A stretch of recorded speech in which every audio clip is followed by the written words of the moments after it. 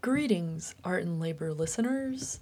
Lucia here with a presentation from the revolutionary art course I've been facilitating through Constructing the Real, the school for debt-averse anarchists. On this recording, you'll hear Vinny discuss Brazilian neo-concretist Lygia Clark's experimental art career with an emphasis on her interactive bichu sculptures, and a subsequent conversation on what the art object can do to alleviate alienation. If you like what you hear and are interested in joining us, please check out constructingthereal.com, where you can find updates on our current upcoming courses and a contact email to join our school community. Beginning Thursday, April 29th at 8 p.m. Eastern, we'll also be hosting a brand new course on art communes, run by Hannah Brookman from Looky Here Art Space in Greenfield, Massachusetts. The curriculum will center around reading the book Art and Labor by Eileen Boris and watching documentaries on a new collective every week. Should be a great crash course for anyone considering ditching capitalism for that sexy utopia that is living with all your friends in a buckyball. Course enrollment is open now, so I hope to see y'all around for some learning, and let's have fun.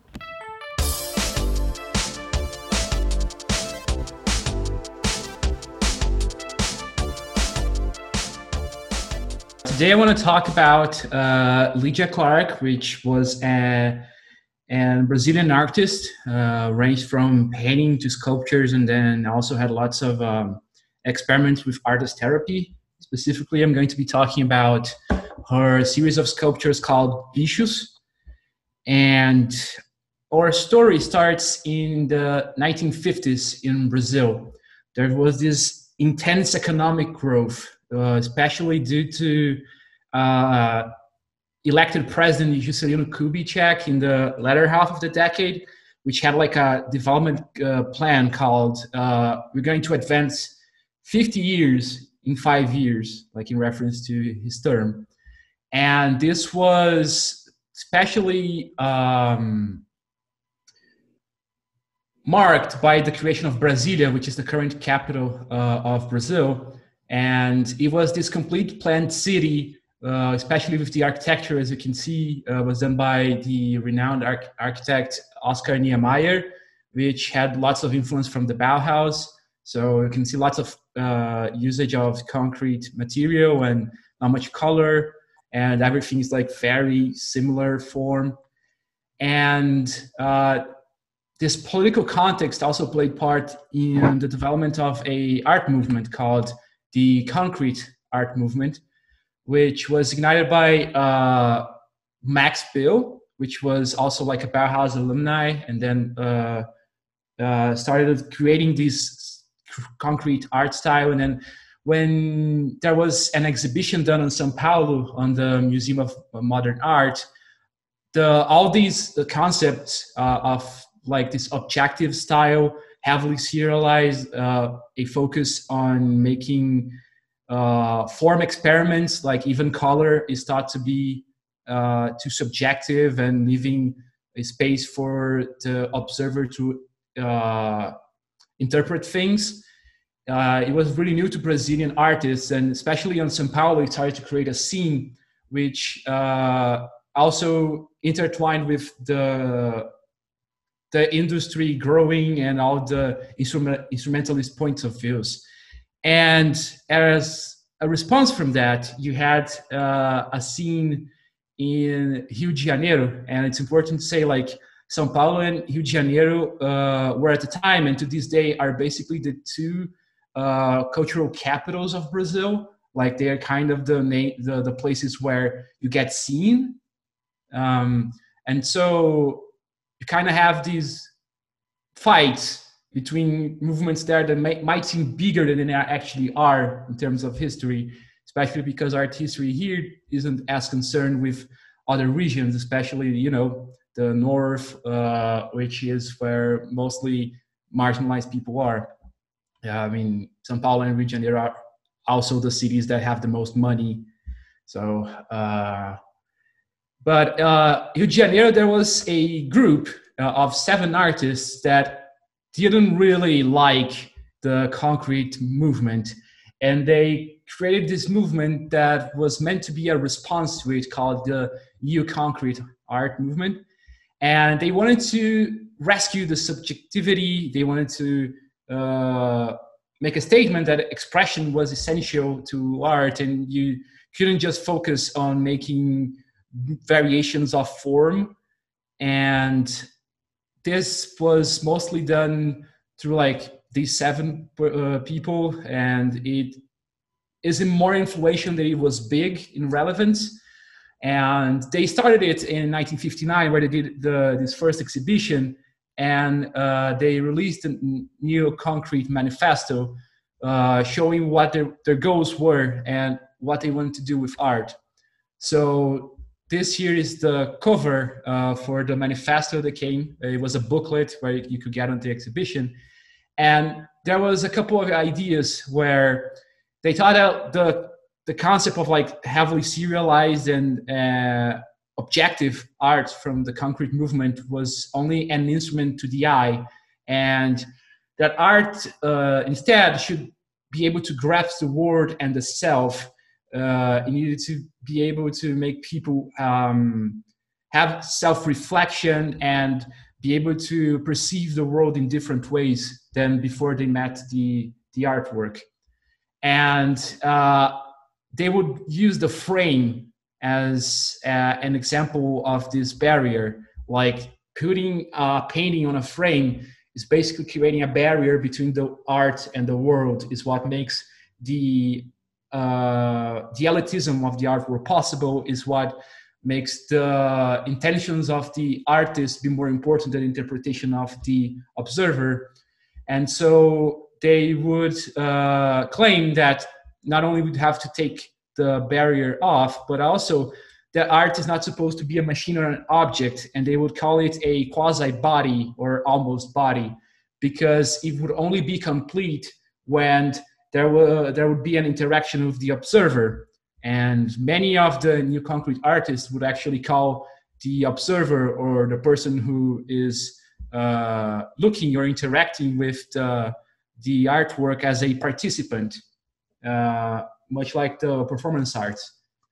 And so if you look at the names here of who signed the manifesto, you can see that Lygia Clark is right there. There are some writings that theorize that actually most of these concepts were developed by Lygia alone, and then the other ones followed her, but I didn't find many proof of that under these theories.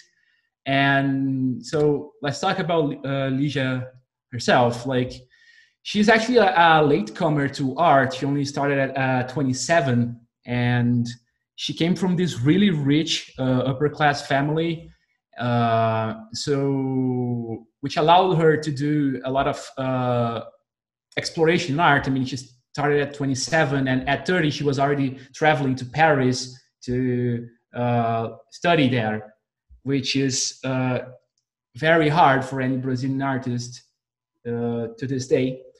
And she also married a rich person, which after divorce meant she got 86 apartments, which then she used to finance her art by selling them out.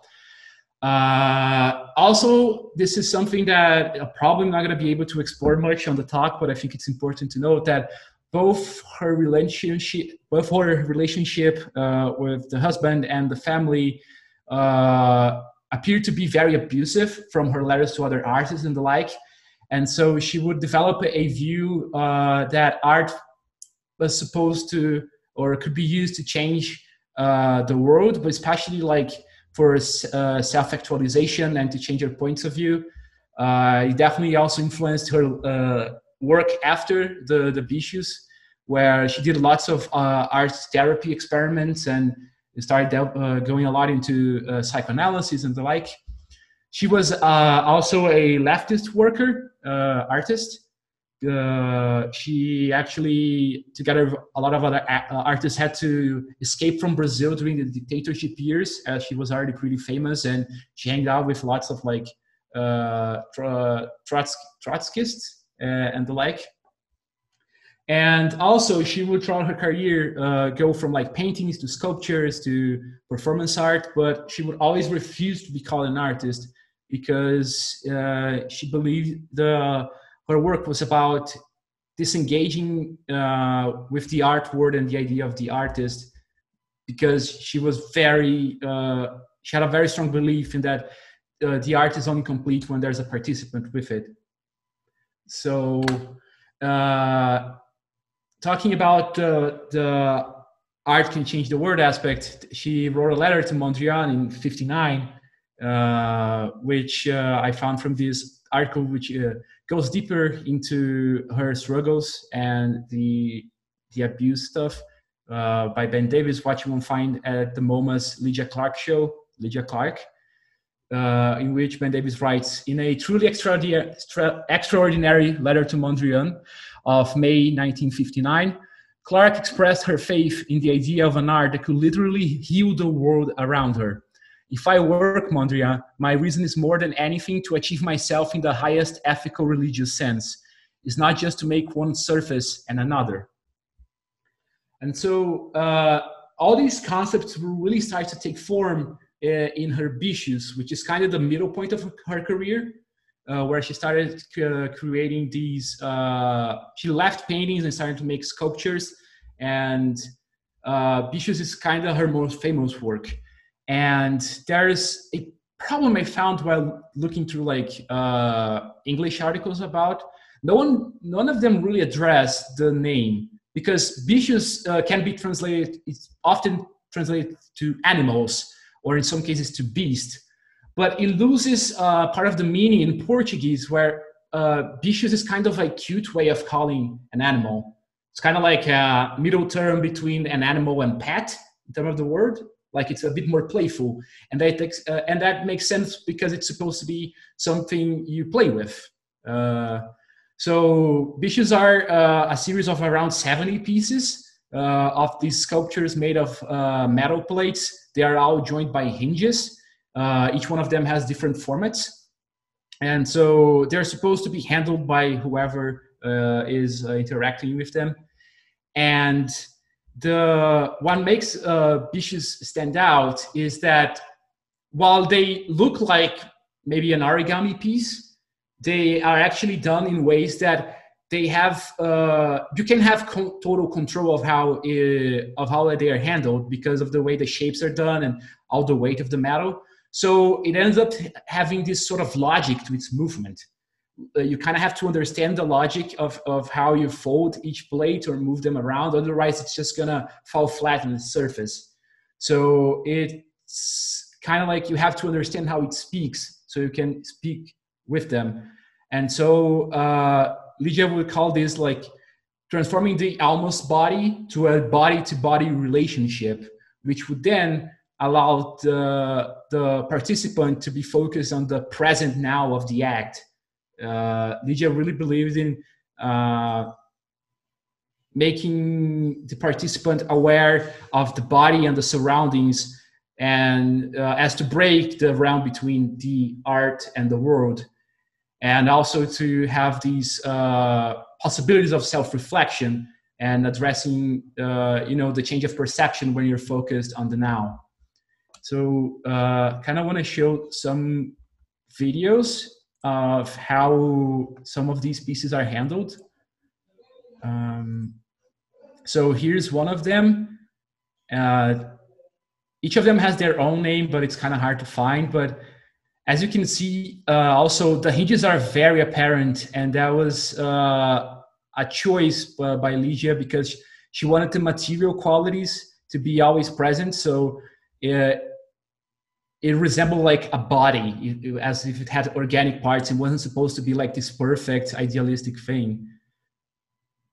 And so here you can say like they found a way to make the plate still, but it cuts away. But you can see like it's kind of fumbling because it had pushed the plates in, let's say, a wrong way, right? Betraying the logic of the animal or organism. Oops, take the sound off. So this is another one. This one, you can see it's way more rectangular, and then there's the hinges are across the body instead of just being on the edges. It kind of resembles like a binder of sorts. But then as you open up, you see there's these circle forms. It's very regular.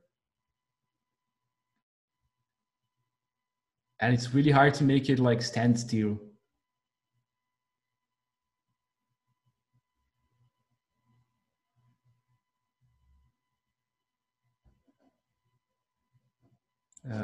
Show the last one here. This is the triangular ones, for some reason, are like the ones that get most recognition. And I kind of have a theory because they're like the most aesthetically pleasing to look at,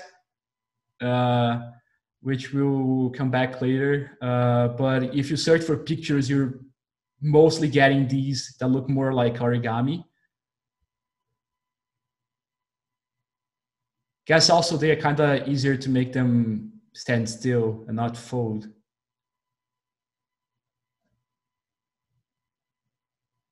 So yeah, so coming back, in summary, like the theory I kind of want to present as revolutionary potential in Legio's work is that it's kind of like the daily of glasses, where by interacting with these works by Ligia, you're kind of getting to know your senses a bit better and getting away from alienation even for like a bare instant. So this reminded me of a book which we've talked previously on this group, which is Jenny Odell's Help Do Nothing, where there's a chapter where she talks about going to see a John Cage performance, or a performance of a piece by John Cage, but John Cage wasn't there. And she describes how after seeing it changed how she would hear sound, because it's all John Cage had all these pieces about improvisation of sounds and doing lots of like sound effects and mixing different sounds and the like. So I kind of want to read a quote out of that chapter. So, more than just the conventions of the symphony hall were broken open that night, I walked out of the symphony hall down Grove Street to catch the Muni and heard every sound with a new clarity: the cars, the footsteps, the wind, the electric buses. Actually, it wasn't so much that I heard these clearly as that I heard them at all. How was it, I wondered, that I could have lived in a city for 4 years already, even having walked down the street after a symphony performance so many times, and never have actually heard anything? So this really makes me think, because as we see, especially during these COVID years, art is getting reduced in mainstream culture more and more as like escapism, right?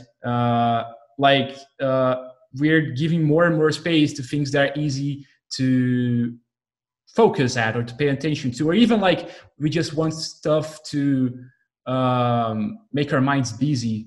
Like, I mean, there's lo-fi hip hop we listen to be able to focus while we're working. There's easy to watch TV shows we leave in the background just to have something going on. All the Hollywood movies now being referenced to previous movies because that's stuff that's comfortable to us. And so the idea of like using artworks to make us have to pay attention is something I've been thinking more and more. And I think it's something we're gonna have to explore more. If you want to like break away with the attention economy, I mean, it's getting harder and harder for us to focus on stuff and actually do our things. And there aren't many avenues that are going to do that in a healthy way. I mean, you can definitely like go to a doctor. It's probably gonna say you have ADHD and give you a bunch of Ritalin. It's gonna be that. It's not gonna really address the problem. It's just gonna make you numb to it. And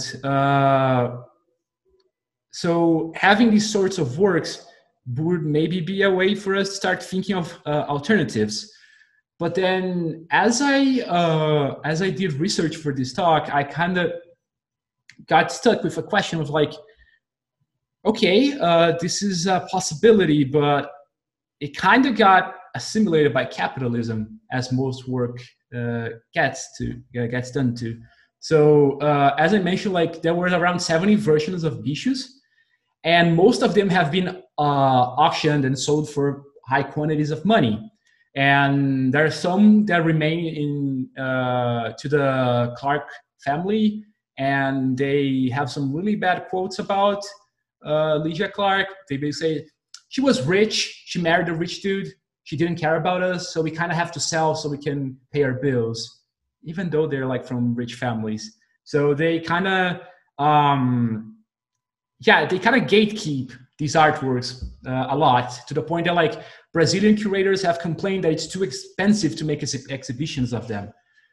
And even when there are exhibitions, like there was a recent one at the MoMA, they use replicas. They do replicas of them, so people touch those, so the originals can be stored and like shown in I don't know, glass cases or something. So we're doing the aura thing. We are making them to be like these valuable, magical objects that we have to preserve, which is exactly everything that Lygia Clark went against. In fact, while doing research, I found this interview to a Brazilian newspaper, which I did a translation here. It's probably going to sound a bit off, but this was like 10 years later, after the Bichos exhibitions were done. And she says, I wanted to do thousands of copies that would be sold in the corners of street stores, but nobody with money believed it. It was going to be cheap and everyone could have one. Today, it is an artwork in museums. And in fact, like Lygia had done several studies with cardboard paper, which she would then use to like make the metal replicas, because she also wanted to do like various sizes of Bichos. There's like actually some big ones, like 3-4 times the size of a human. And what really caught my attention here was the concept of the street stores, which is actually like a Brazilian word, which is camelôs, which are street stores that specifically only sell bootleg products. And there's like pirated DVDs of like movies or video games, and there's a bunch of like bootleg copies of branded clothing and the like. And this is something that's really present in Brazilian culture, and actually has led to a lot of unique parts of our culture. Like, because there's lots of problems with inequality here, more than like a lot of the global north countries. And also during the dictatorship years, a lot of stuff couldn't get in from other countries. So we kind of ended up making our remixed versions of international works. Here I have pictures of some arcade games. These were actually like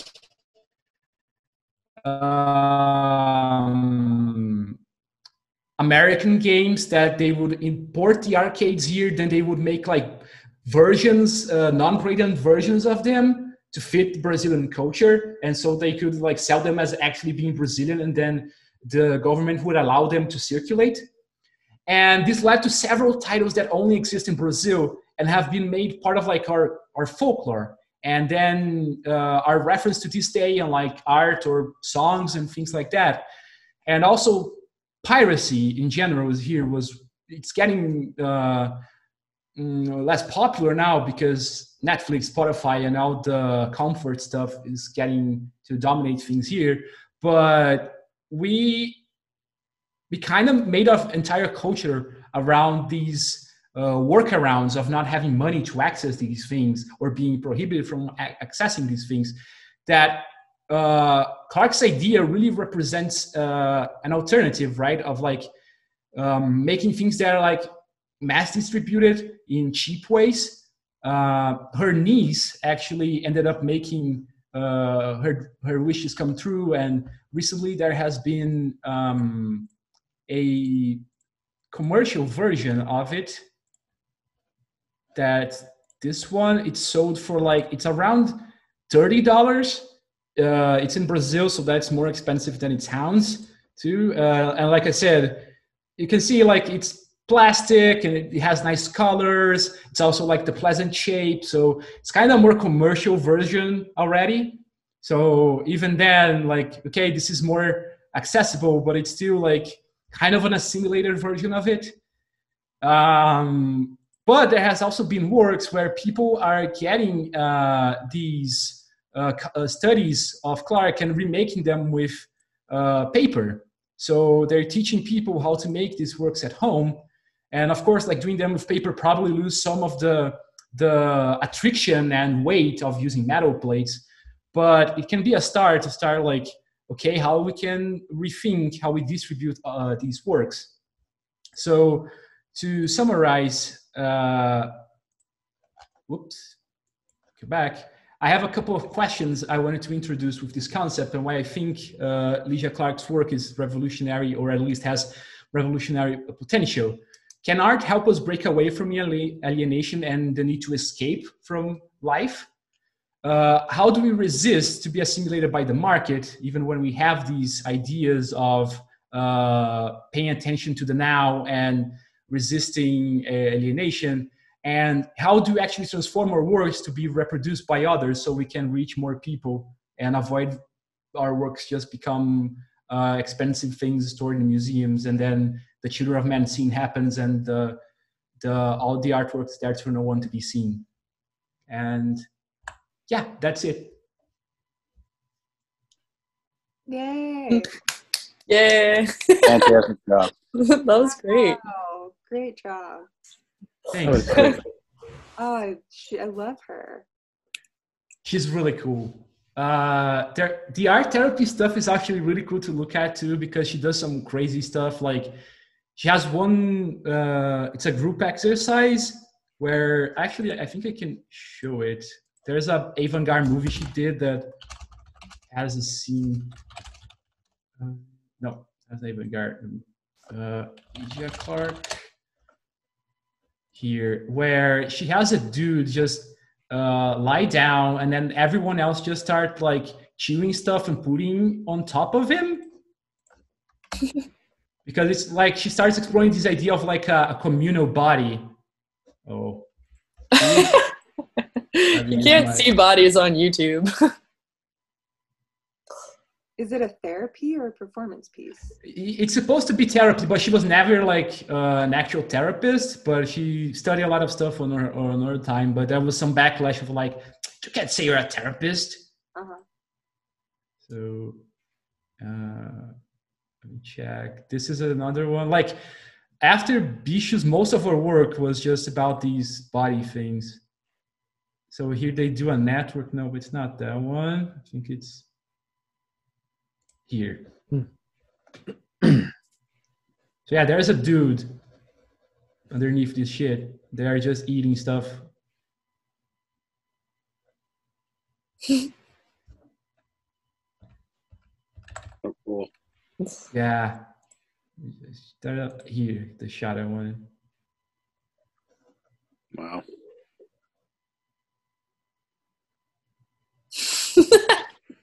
It reminds me of Jodorowsky Yeah, it does. and those kinds of magical acts as therapy. He also is a self-proclaimed therapist doing very similar things. Yeah. It's a lot nicer than Herman Nitsch, that's for sure. Yeah. Anyway, now here's talk about the weird body thing. That's cool though.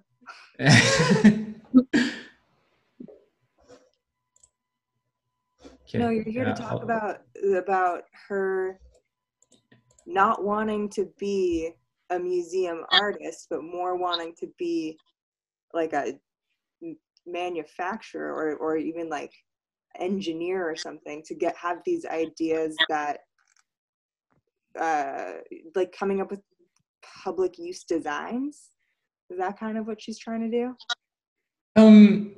Well, it's not necessarily like thinking of them as tools. I think she wouldn't actually like that, but it's about like, well, she thought art has a purpose to heal the world, but then her artwork just ended up locked in museums. And she actually tried like to get them to be reproduced, but she didn't have. She probably had wasted, like not wasted, but used all the money she had from the apartments on like getting the work seen and stuff that she couldn't finance herself, and then no one wanted to finance the market copies. Mm.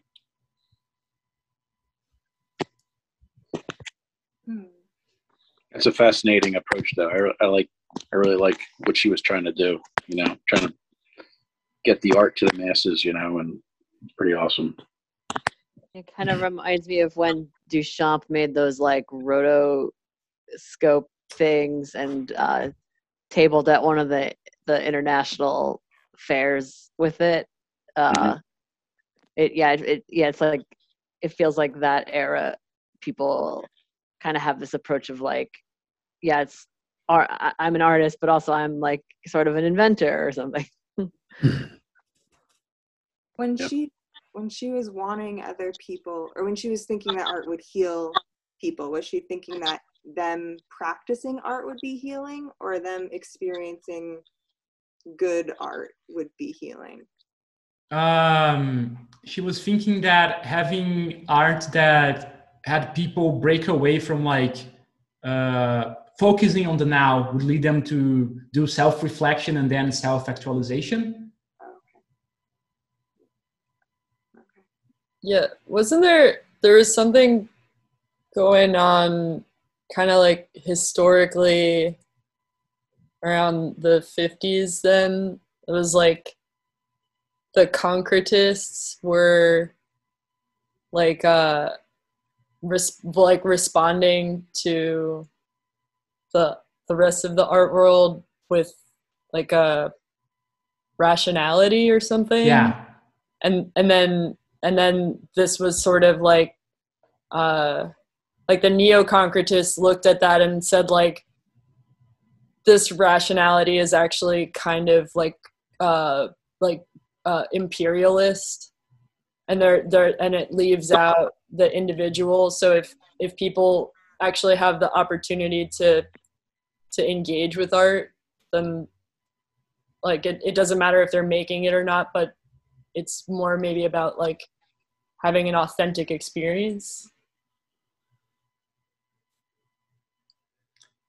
Yeah, in the manifesto they actually they call out the rationality thing as like as a dangerous idea, and that they want to go against that. Because like at a time in Brazil, even color was thought to be like too expressive for the concrete artists. Like it was all about just doing shapes in different creative ways. But there was also kind of there was an influence of like constructivism too, right? That it was it was sort of like I don't know how I was thinking of, cause I saw the Ligeia retrospective when it was at MoMA, and it was kind of weird actually, because everything like they had the costumes and like all of this stuff from performances too, but it was all like against walls and stuff, and you have to like wait until there were designated people at the specific times that could like handle the thing for you. And if you didn't go at the right time, they were like, oh, sorry, it's just stuff hanging on a wall. Like try to get the idea that you're not supposed to feel alienated. Like, yeah, totally. They can just like let it go and let it be. It still has to have this like era of it's a precious piece of art, even though like you're saying it was a lot of replicas. Yeah, it was cool though to see like, because she also was painting and kind of like working out all of these geometric forms, and then there was something about like when she was painting, then she was making like frames, but then the frames and the painting kind of blended together, and she was like really into the line between the frame and the painting, and then made all these kind of like canvas constructions, and then all of a sudden it went like 3-dimensional and was like, whoa, actually there's no top or bottom or anything. Like, yeah, that's her previous work to the Bichos, where she called those organic lines, and it's where she was trying to destroy the frame, right? Like she wanted to blend art and world together. Love that.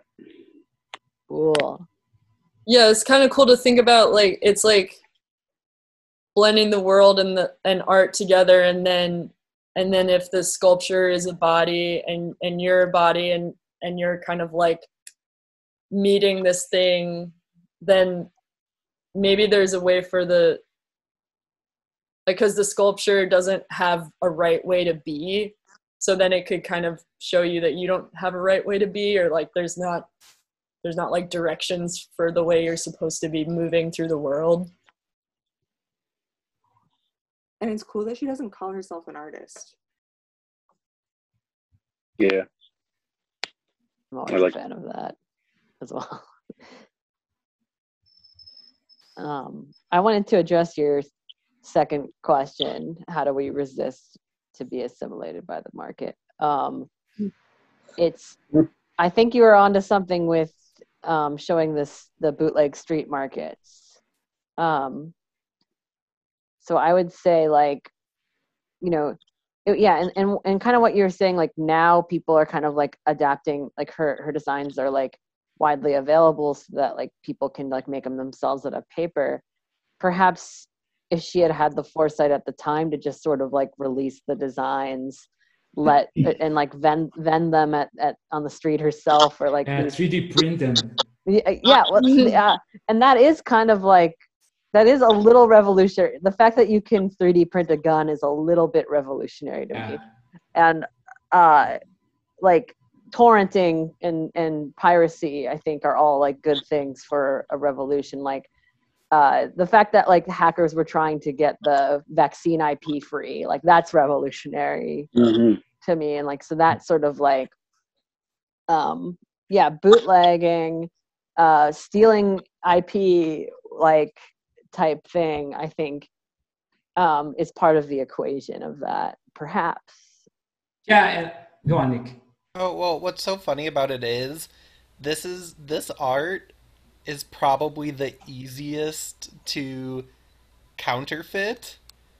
Like, you know, talking about like whenever there's like the movies on Netflix or whatever where it's like this person fooled a whole bunch of people because they were able to kind of imitate a brushstroke until we examined the paint and realized that this paint wasn't available at that time. Like, this is literally shapes on hinges. And like, I could make this, or, you know, like make an approximation of this, and I could claim to own an original. Catch me if you can in Brazil. Yeah, it's interesting that there's a whole specialty that you can go into to, you know, look at the layers of paint on a Rembrandt and see if it's soft. I mean, it's almost like archaeological carbon dating on this stuff. It's so, and I guess that all kind of, I think people who actually do it just think it's fascinating, but it's the fact that it's done is kind of rooted in this whole process that you're talking about that puts stuff in a vitrine, establishes, really tries to keep it from being something that can be just reproduced. The example I thought of reproducing something was I saw somebody make a Mel Bachner piece, which was just a plant on a ladder, and you shine a light on it, and you have Letraset lettering on the wall that you know, marks off the length of the shadow. And I kind of thought, you know, there's work like that really lends itself to being remade that way. And I kind of, you know, it's like, why not do that? It's fun to have in your house. You know? I'd do it. If I had the room, I'd do it. Also, something that I wanted to touch on, the going from OK's questions about like the bootlegs, is also there's a contrast on where the bootlegs are gonna be, because if like a huge part of the whole Camelo thing is that these are like on every street, right? And so it kind of becomes accessible, not just in terms of money, but like in exposition to different people. So if you had something like that being sold at these things, suddenly people that like would never go to a museum because it's like white bougie shit, would suddenly like be seeing these things and maybe interacting. And there's actually like some phenomenon here of like certain movies or games get really popular here, even though they weren't popular like in the US, because like someone burned like a bunch of CDs with that game or that movie here, and then like it got really popular. So it's really specific here because of the piracy and because it got to people that would never get to see that otherwise. And so I think like you can, because there's often this idea, right, that you have to make art specific for the masses, like in a specific way. But I honestly believe it's just that you have to make spaces for that. And there's not a better space, at least in terms like of viability, than the streets itself. Mm-hmm. So were fidget spinners big in Brazil? I was just thinking about fidget spinners. God damn it. I mean, all the toys you can think of were big in piracy ways. Like I had bootleg Yu-Gi-Oh cards, I had the Beyblades, you know, all that shit. The numerous ones. But fidget spinners are different. Fidget spinners are like, they're part of this, like, and like to a lesser extent, these like kind of like fidget tubes got popular, or like these like kind of fake bubble wrap popper keychains, right. Like that kind of, I feel like became a phenomenon kind of for what you, in regards to like your other question of like people like needing like an escape, or not like people like have a hard time focusing, so they use them to help them focus. And like I wonder if these pieces had gotten like popular as like a fidget toy, would it just be another like little fidget toy? I could like imagine like little mini versions of them and people just like playing with them and making millions of dollars. Yep. I think there's a little divide between the fidget spinner and these kinds of works, because I mean, I haven't ever been able to play with one, but it seems like they would be different because like was talked about in the, like if you try to go the wrong way, they kind of resist and make you do it a certain, and fidget spinners seem like they actually, you know, are a tactile version of the thing that, you know, I think the Mark Fisher essay where he's talking about the kid with the headphones on and he can't quite hear it, but he just wants it near him, you know, that kind of distracting thing. Right. I can think of an equivalent toy. You know, those, and they're often like artisan made, or lots of different kinds of people had them, but my dad even had a collection of them, and they're often made of wire, twisted wire, and there's one shape that you have to try to somehow get off. In these, it's like, it'll be like 6 objects kind of like linked together, but if you configure the toy in a certain way, like one of the chains, one of the loops will come off. Well, like, or like the nails that get locked together and you have to, it's the same kind of toy. Yeah.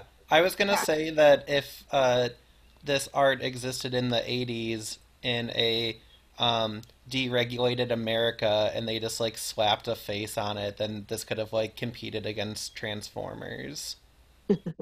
Because Transformers like also exist in that way of like you don't understand how someone created a little piece of plastic where like the arms like invert inside out and then like become the car body. Right.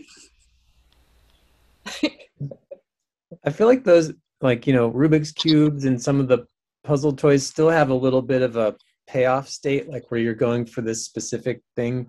and these sculptures are sort of never really in any final, like if you had a transformer that just, but it would, instead of, if you just pulled parts out and in of it, and it was never really one thing or the other, So Yeah. like the transformer that got like fucked up in the manufacturing process. yeah, they kind of It's ended up like a like that blob. sometimes. They're typically like half transformed in the end, and maybe they do have that, like Got stuck mid-stage, mid-transformation. yeah. Oh yeah.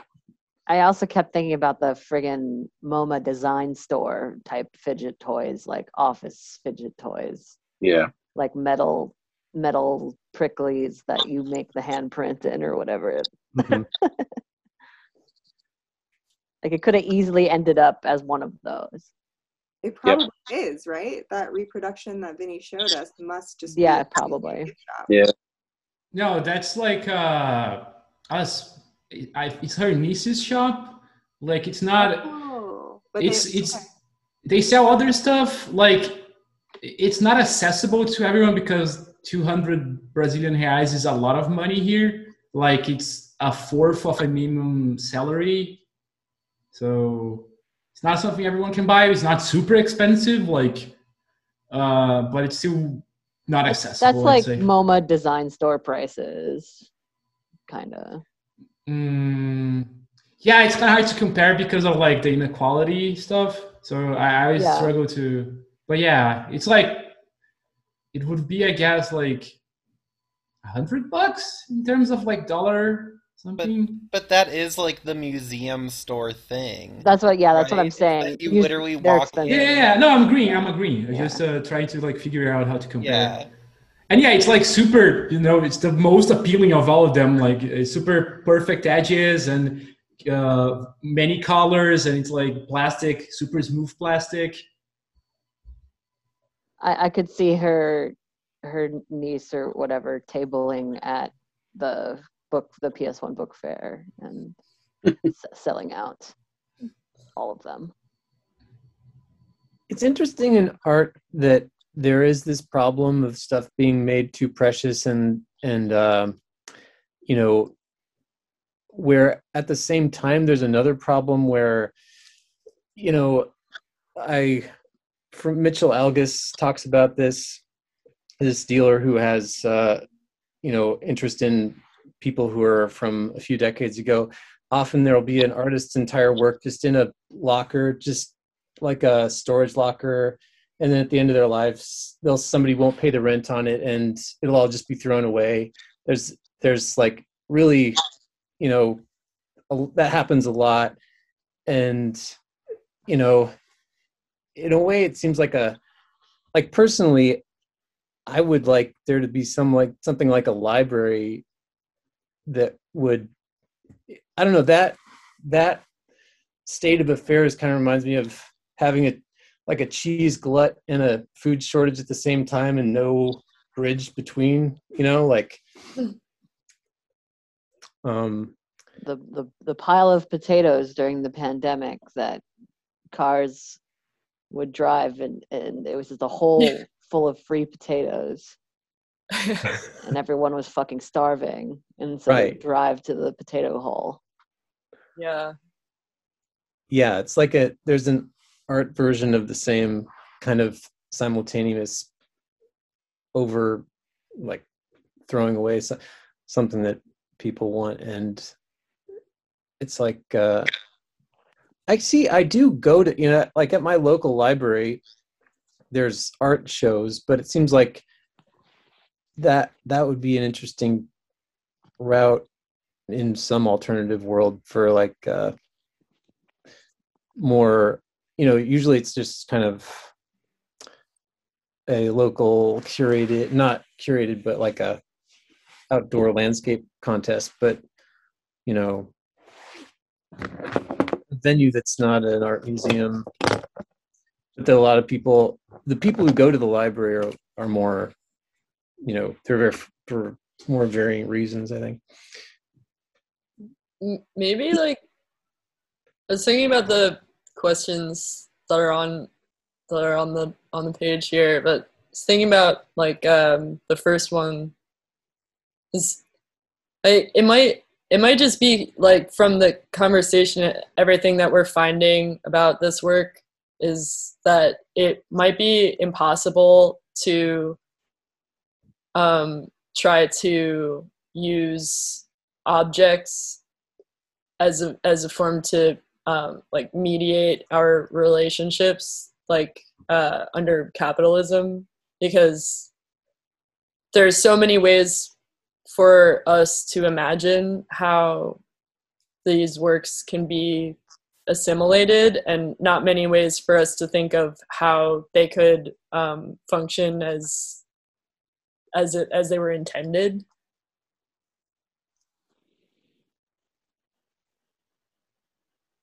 And we just keep thinking of ways that like they could be sort of like these sort of distractions that we've encountered previously. But I think that like the original intent of the work was something that was sort of like meant to maybe induce some meditation and some kind of way of like understanding self in a open way, which is like,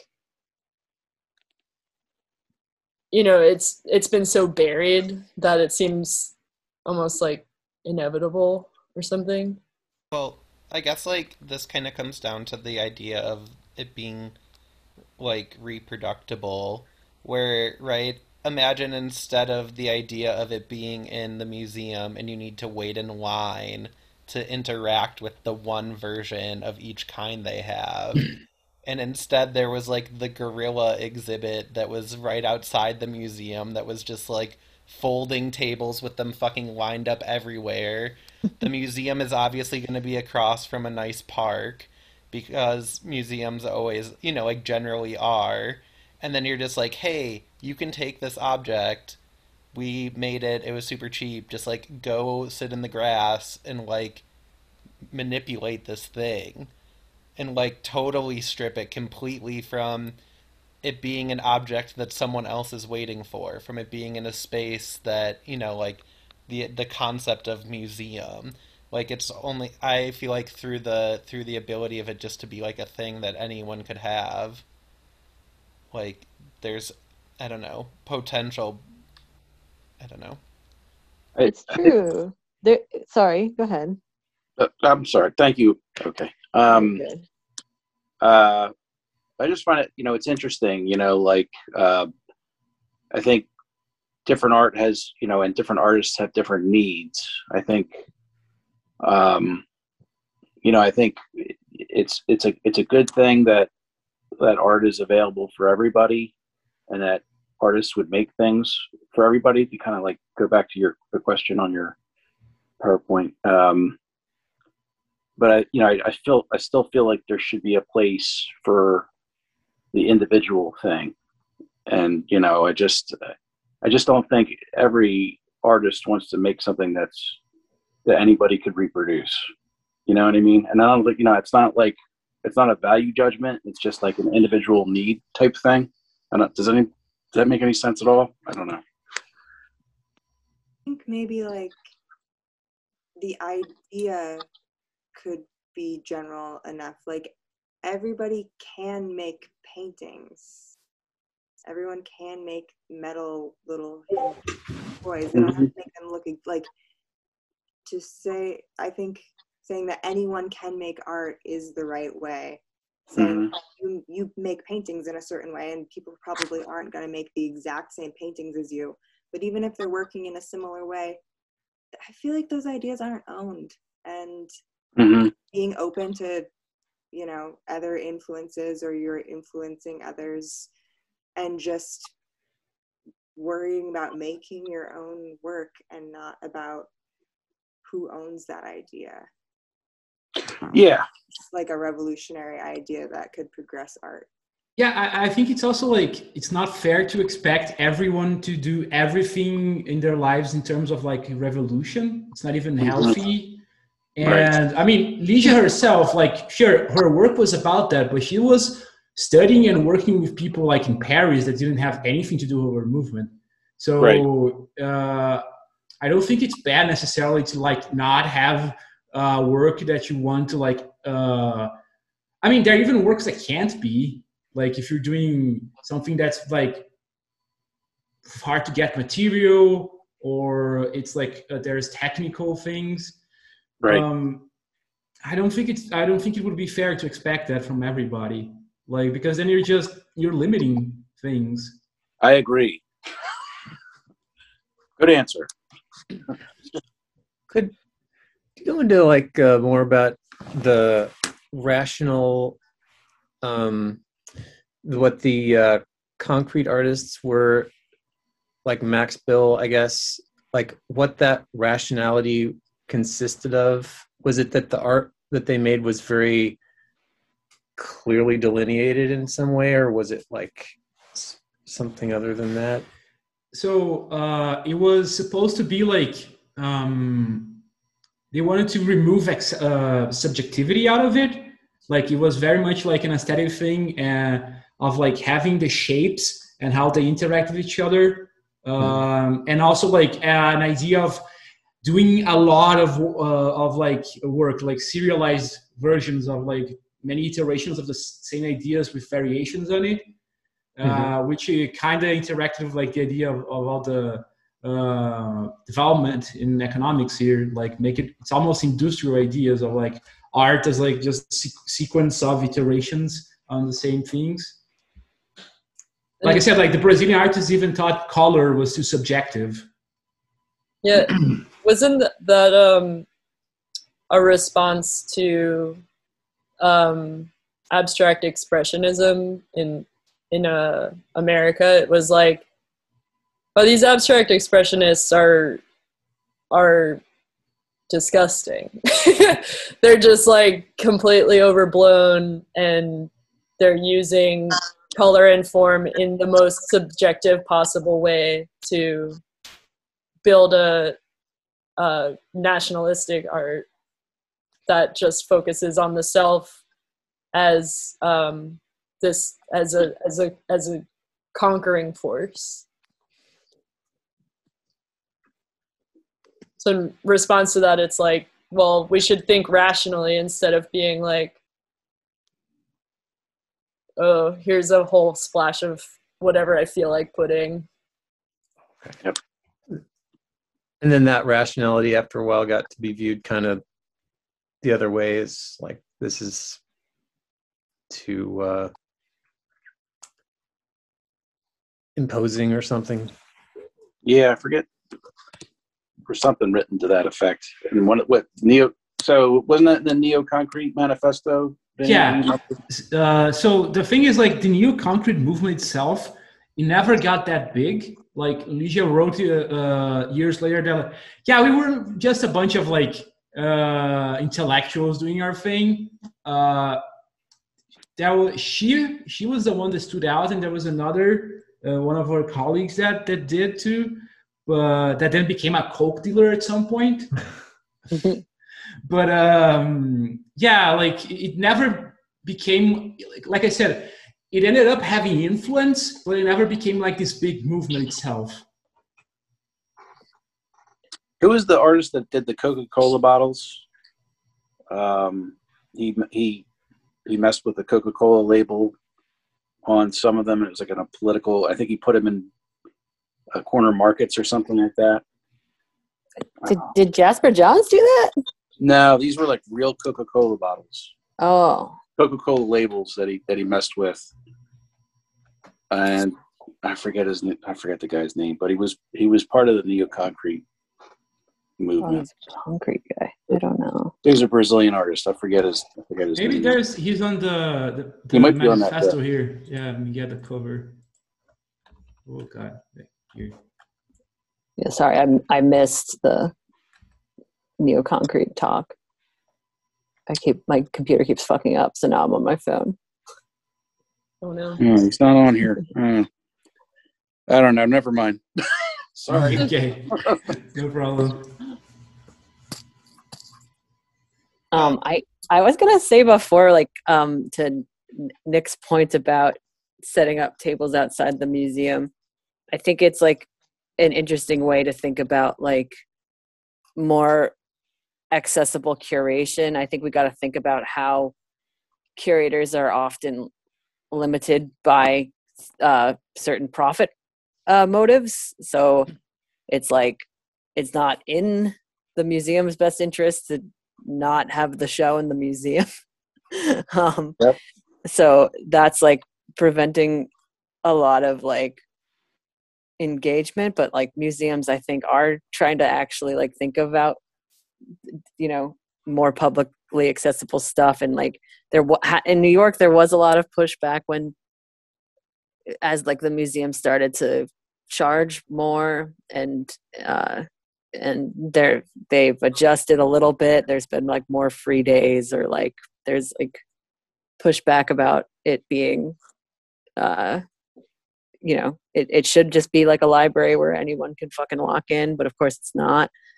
But I was thinking too about like, this is like a specific project that Lydia was doing that's like kind of separate from her other body of work that I think could still be like venerated as individual pieces, if or like be like respected in that way. But if this piece had these like other goals that she didn't necessarily want them to be like gate kept by her family, for example, after her death and shit like that, yeah, I think it's totally fair game to like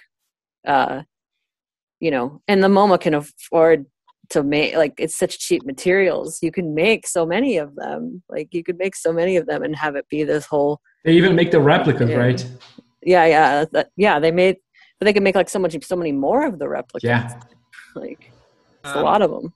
This is a I don't know, a pivot off of that, but imagine if we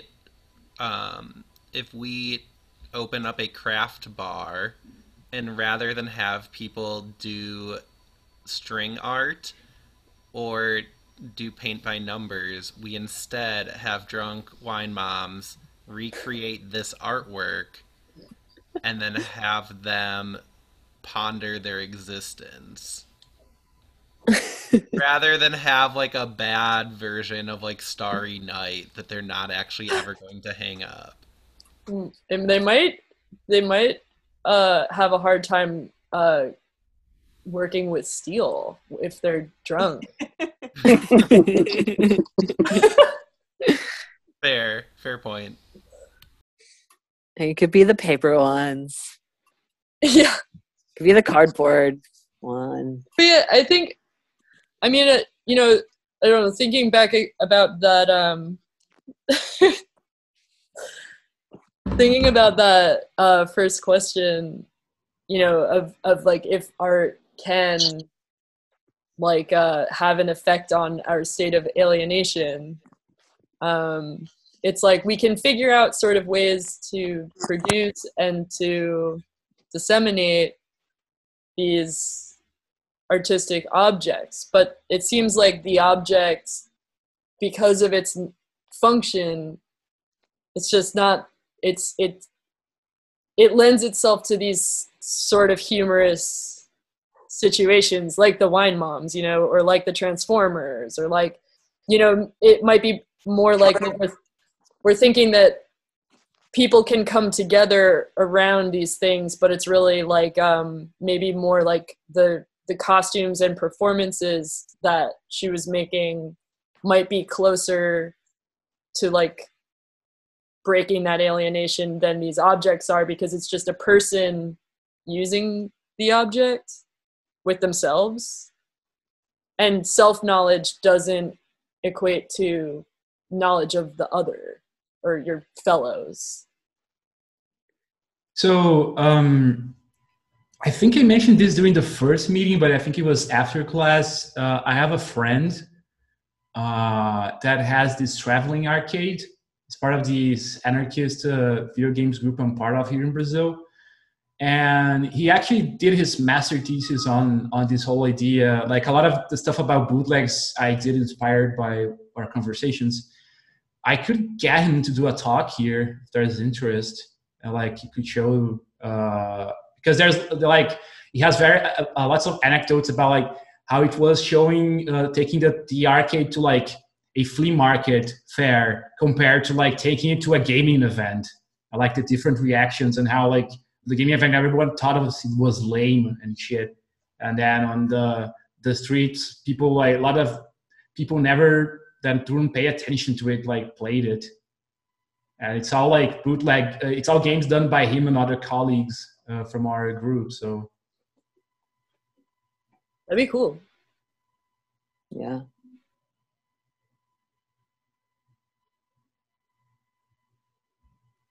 Well, I guess like that's something that I feel that these objects could do, right? And I guess like the idea of it being an individual experience versus having it like help with your relationship to other, doing it in a space with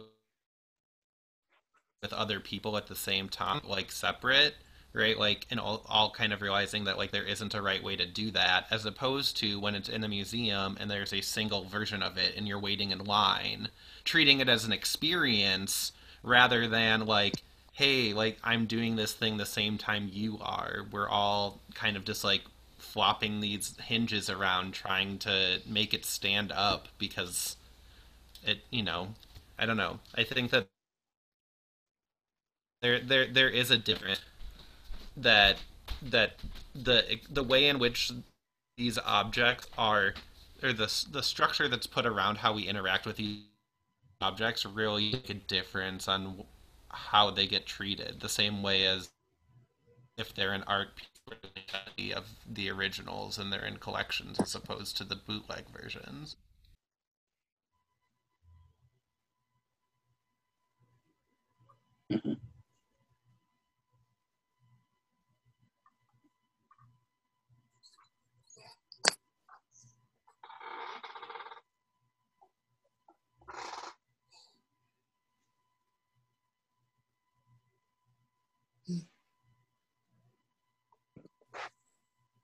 I'm also thinking about the later things that are kind of like this, like, and forgive me, but like Oliver Elysian, didn't he like do those tents or something like, or they made like as a part of a that was like part of one of his exhibits. He did like he got people to make the people in the audience to make stuff at like a freeze event or something like that. It was like these tents that they would take to countries that were afflicted with malaria. There was like these specific tents or something like that as part of an art. Not that it's not an art project, but I don't know. I just like that part of that whole reproducibility, that whole like, for the masses kind of idea, I think a lot of artists are ripping off of that is basically what I'm trying to say, is that there's a lot of contemporary artists that are now lauded who have taken these ideas that she came up with, and not profiting off of it, but just making a name for themselves with it, I guess. I guess the relational aesthetics is a whole field. That's true too. Yeah, you're right. Yep. I don't really know the history. Yeah. Yep. Yeah, like there's something about like the performance with the intent to like I don't know, that like, all right, we're gonna, after we do the art, we're really gonna be together this time. Like, I don't know. No, yeah. Yeah, that's like the relational aesthetics idea, right? It's like, all right, when we go into the art, we're just going to be in the art, but the thing is going to happen then. Yep. And then when you're outside of the art, you can go back. Right. It's going to happen. It's going to appear out of nowhere, like the Great Pumpkin and Charlie Brown's, the art just pop up. Don't go back.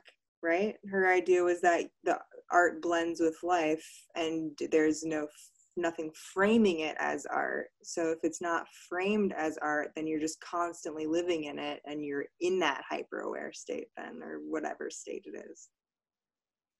That state that you were talking about, Vinny, with Jenny O'Donnell after the John Cage concert, you go.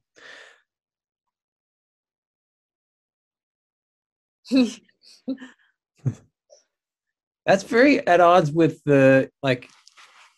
I don't know. Well, I hope, like, if what's Rikrit Tirvnija cooks you some Thai food, I think that in theory it's supposed to make you go like, oh my gosh, we should be like doing this stuff all the time, or I don't know what it's supposed to do, but unfortunately I never got any of that Thai food, but I feel like it was kind of turned into a thing where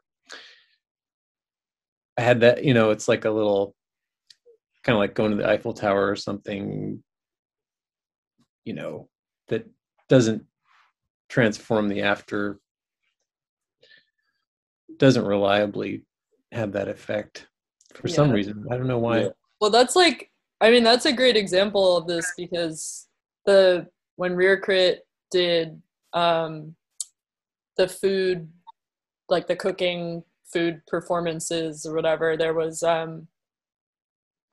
don't know, maybe there was an initial one, but during the recreations there was a guest list, because it was at big enough spaces where there would be celebrities there, so the galleries would like keep out people who maybe needed food a little more just because they were trying to protect their high profile visitors. And so that's what I mean, like, there's a world where all of these works can function as the artist intends. Like, I believe in the vision, but it seems like the object doesn't have the power to break through capitalism's force of alienation. We haven't figured it out yet, obviously. So like maybe with the right combination, but maybe there's just so much alienation. Maybe it does work, but it's just so off balance with the amount of treatment that's needed. That is like, you have to make 100 million pad thai dinners before it. Or like there's a moment where you get like when you leave the John Cage symphony, then you have the moment, but then you have to go back in, like, that seamless existence of art and life just totally blended doesn't get to happen because we still have such compartmentalized lives. Yeah, I feel like I can really I've had that exact experience of almost, transformative experiences with art for, a day or a really limited glimpse of what's supposed to be going on here. Yeah. I'm not going to get too into it now, but this is a lot of what I'm going to talk about with the William Morris chair. Because he designs a chair that he has a workshop produce, and then people are inspired by the way that it's produced, by the kind of design it is, and the chair is reproduced and still is reproduced to this day by tons of different people. Yeah. And it carries his message with it, and that's kind of why I do it. I'm excited for that. Yeah, it'll be cool. Great. Yeah. So I'll talk about it more later, but I'm really excited that that's brought up here with this artist, and we're already starting to talk about it. That will help. I think a lot of that will help me to understand it better or appreciate it better. I'm glad for this lecture, and I'm excited for the next one too. Oh yeah, who's the next one? Oh I my mean, god. when you do, Right. I mean, when you talk about William Morris, is basically. No, I know, but I know I'm not. I'm definitely not doing it next. Yeah, it's me. It's you. Oh, good. Oh, nice. Yeah. That'll be a banger. Oh my god, get ready. It's gonna be action packed. Does anybody have any final thoughts before I pause? Because we have like 5 more minutes before 9:30. I guess the question I have is like thinking about all of these things, like how to create almost like a vacuum, right? Where you're able to do the self work or the reflection of your relationship to yourself and potentially your environment. Uh, in a way, right? Because the going to the John Cage piece and then leaving and being, I hear everything, right? And suddenly you have a superpower because your ears are now so fine tuned, or the discussion of when people lose, like when humans lose senses, their other senses like become stronger to pick up some of that ability to have humans navigate the world. And like, how do we create vacuums that are experiential but are not experiences, because the idea of going to the Eiffel Tower or any of these other things are so built up in terms of the social context, or like so built up in context of like, you're gonna go and it's gonna be amazing and you're gonna do this and you're gonna feel change, you're gonna feel moved, and then you go and it's an erector set, it's a really large erector set with an antenna on top. And so how, like, I'm just thinking a lot about like vacuumous experiences in regards to this art, but just in general, and what that means. And how do you create a vacuum without having a frame? If you're trying to dissolve the frame, what does that mean? Oh wow. I mean, the J.D. Odell book goes in a lot of these questions, and she ends up doing a lot of relations between like this perception and perceiving nature like as it is, and she uses like a lot of her experiences observing birds and the like. So I think maybe it's not about a vacuum, but it's like creating these temporary vacuums maybe and doing like that constantly. I think about like I mention that every time, but I didn't have any practice into visual arts, and then I just jumped right into the Hannah's color theory classes, and now I am thinking way more like about how I perceive colors and in the world in general, or how like after I started learning how to make music, I started hearing things in music I didn't hear before. So, and it wasn't like because, I sat down and I read like, oh, what is a chord? It's because I just kept practicing my perception of it over and over.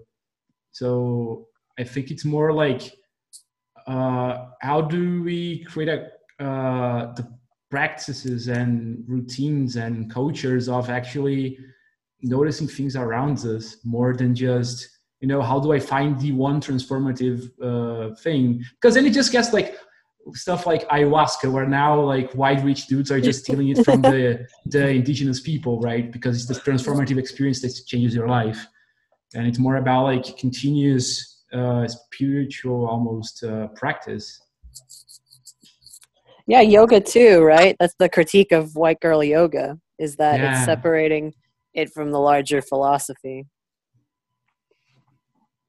Right. Yeah. I think there's that makes me think of trying to do lucid dreaming. You end up having to do reality checks all the time so that you hopefully wake up in your dreams. I did the nose thing. What's that? I did try to breathe with your nose closed. Yeah, exactly. Like, just constant attempt to kind of looks funny, but I have lucid working.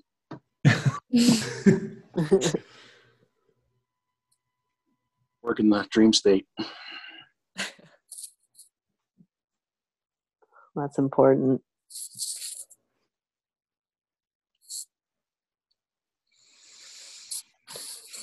I think it's cool. I think we're like at this weird little like intersection of art and play, and I think that's always an interesting place to explore. Oh yeah, I mean, I held off from talking from video games because I always do that, but this is basically the entire opposite of the video game industry. Like, it's all about interaction, and it's the most escapist medium of all. It's all about comfort and playing the same shit for hours. Like, it's the most empty of all art forms. At least in its mainstream form, of course.